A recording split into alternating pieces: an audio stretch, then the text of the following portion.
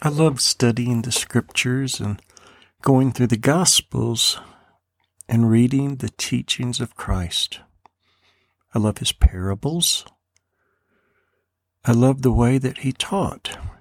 I love the way that he showed his compassion, the way that he would heal people physically, emotionally, and spiritually. And I want you to think about that today.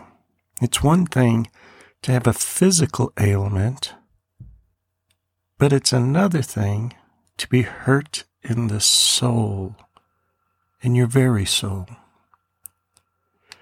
As we look at this part, these are the times before Jesus was crucified. It's the times when he was betrayed, beaten, spit upon. But there's a word I want you to see today that's very important.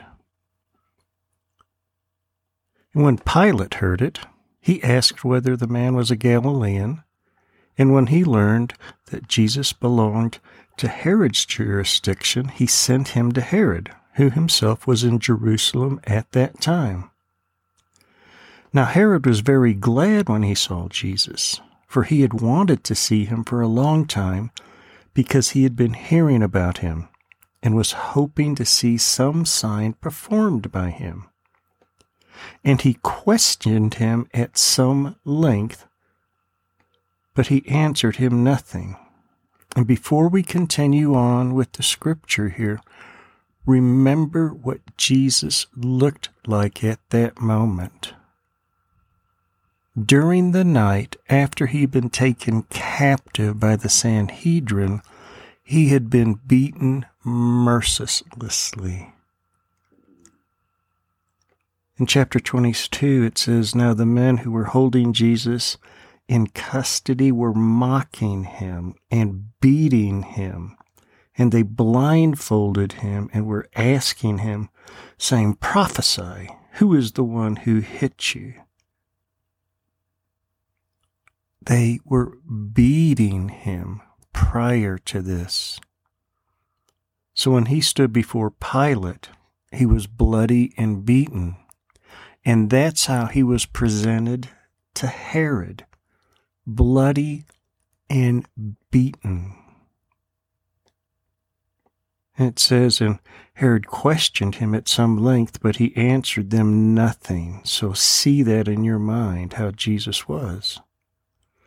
And the chief priests and scribes were standing there, accusing him vehemently. And Herod, with his soldiers, after treating Jesus with contempt and mocking him, dressed him in a gorgeous robe and sent him back to Pilate. Now Herod and Pilate became friends with one another that very day, for before they had been enemies with each other. This is the word I want you to see today. We first see it in chapter 22. Now the men who were holding Jesus in custody were mocking him and beating him. In verse 11 of chapter 23, and Herod and his soldiers, after treating him with contempt and mocking him, dressed him in a gorgeous robe and sent him back to Pilate. We think of Jesus shedding his blood on the cross. We think of him giving his body up on the cross.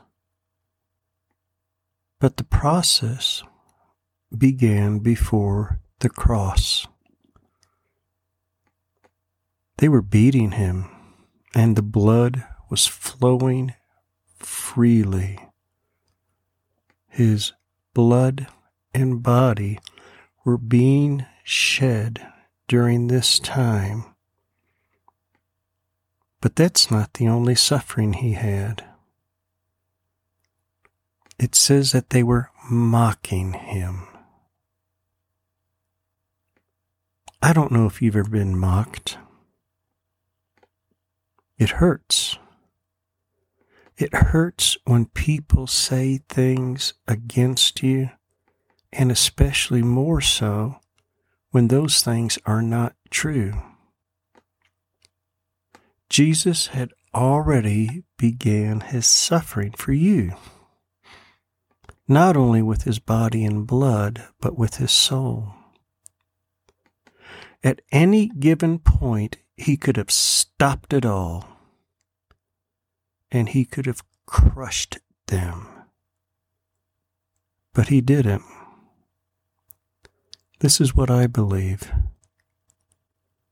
I believe that part of what we receive from Christ in forgiveness and redemption is his suffering by being mocked.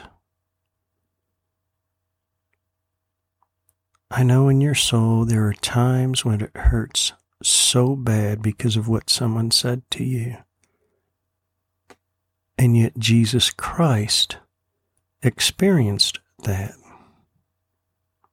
in the way that he shed his blood, in the way that he gave his body as a sacrifice. He allowed himself to be mocked, that your soul could be healed. Please understand this. The pain that you feel,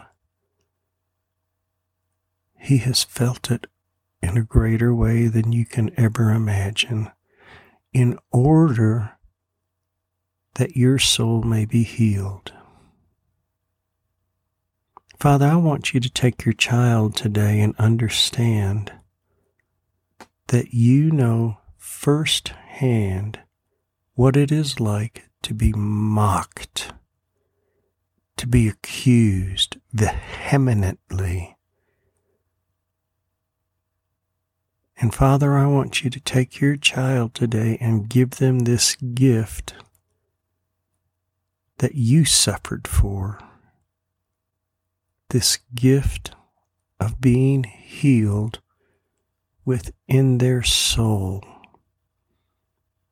So, Father, you put your peace upon your child today and fill them with your peace. And instead of hearing words of mocking, let them know your words in presence of affirmation and love today. Amen.